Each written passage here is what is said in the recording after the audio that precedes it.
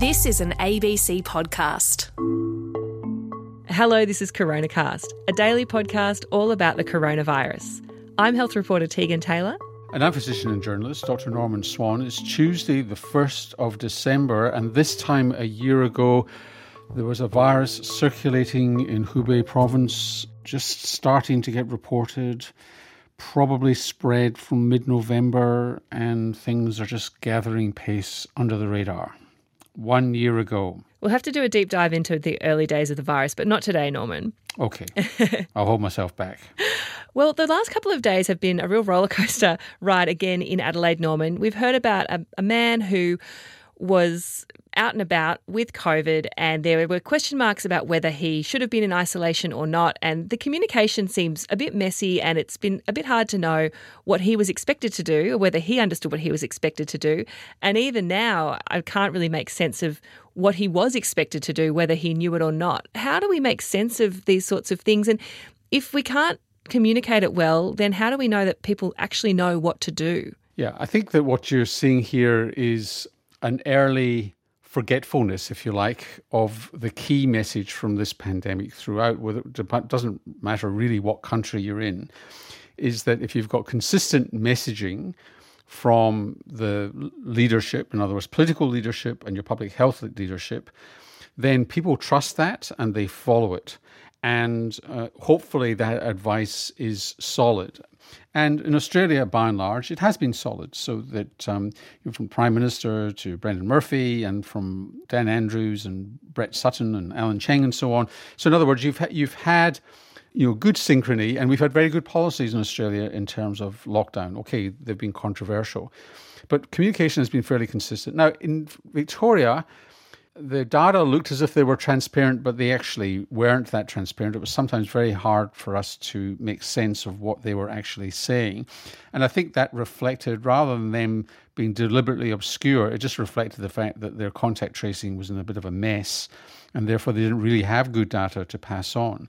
So now you've got this situation, and it's very important to remember this because it's important for the next pandemic, it's important if the coronavirus comes back in Australia, such as you've had in South Australia, is that South Australians have behaved really well, magnificently. They've come forward to be tested.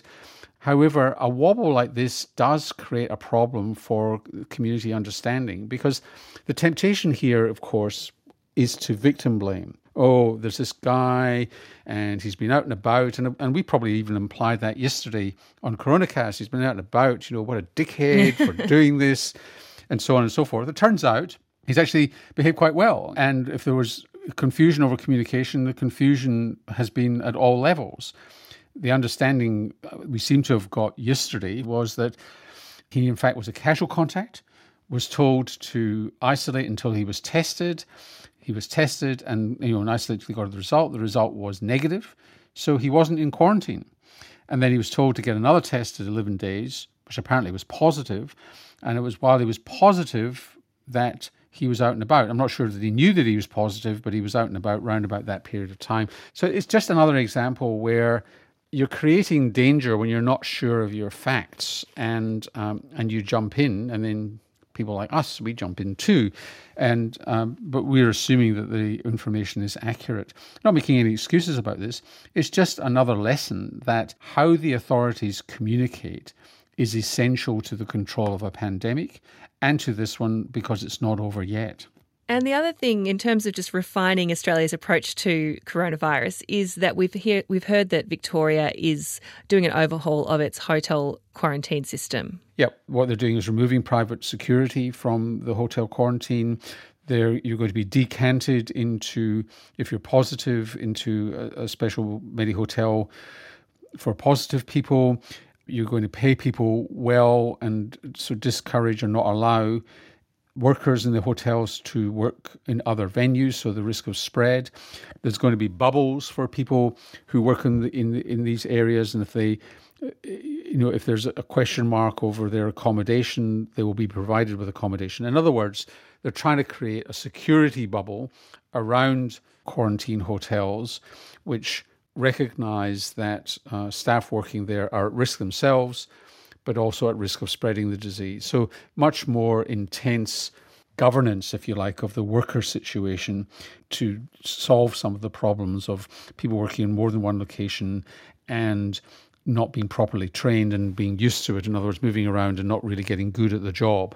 This should solve a lot of the problems. Victoria is not the only place in Australia that's going to be accepting international arrivals. In fact, they're coming in all over the place. Do we know if other states and territories are already having these sorts of measures in place? I don't know the detail of other states and territories. However, there have been very few cases slipping away from control. A key variable seems to be to have some sort of medical governance of it so that you've got oversight by doctors and nurses of the situation. So in Victoria, when they got their act together, they put the Alfred Hospital in charge of the clinical side of things. In New South Wales, I think it's Royal Prince Alfred, at least for some of it. But I'm not quite sure what happens in other states. But certainly you've got a very, very strong clinical input to make this safe as well. Well, let's take some questions from the audience. And Andrea's asking from regional WA. Hello, Andrea. We haven't had a case of coronavirus in town for over 6 months now, but when her school-age kids catch colds, as kids are known to do, she's been getting them swabbed each time. Does she need to continue having them tested each time, or is the risk so low here now that it's no longer warranted? Well, new people are coming into Victoria, to Western Australia all the time with coronavirus. Ships are docking with coronavirus. And there is a chance that it will be happening. So I think it's fantastic that you've been getting your kids tested.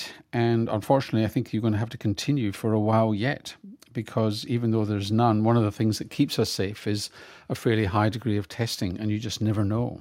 And Josh is asking, we've heard a lot from companies about the effectiveness of the vaccines, but can we comment on the safety component of the trials? Do we know what the screening process for participants was like? Josh is asking whether they used exclusionary criteria for things like diabetes, smoking, autoimmune diseases. And then what does that mean for the population at large who want to take this vaccine? All really important questions. Well, from the press releases, they're saying that there were minimal safety problems. So people were getting, maybe some people were feeling a little bit unwell. They had a painful arm as a result of the vaccine. A painful arm, by the way, shows that the vaccine is generating an immune response. So that's partly an immune response from the vaccine.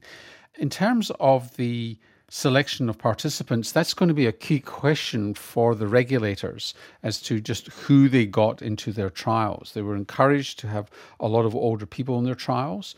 They were encouraged to have people with multiple problems. But did that end up being the case? We'll wait and see.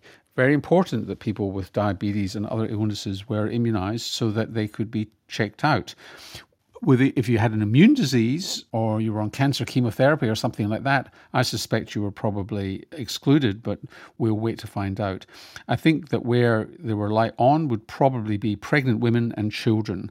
Those will be the gaps in the immunisation database. But let's just see when the regulators have a look at that fine detail, because that's, Josh, you're absolutely right. That's the thing to look for. Oh, well, that's all we've got time for on Coronacast today. If you've got a question or a comment, go to abc.net.au/coronacast. Click on Ask Your Question and mention Coronacast on the way through. And we will see you tomorrow. See you then.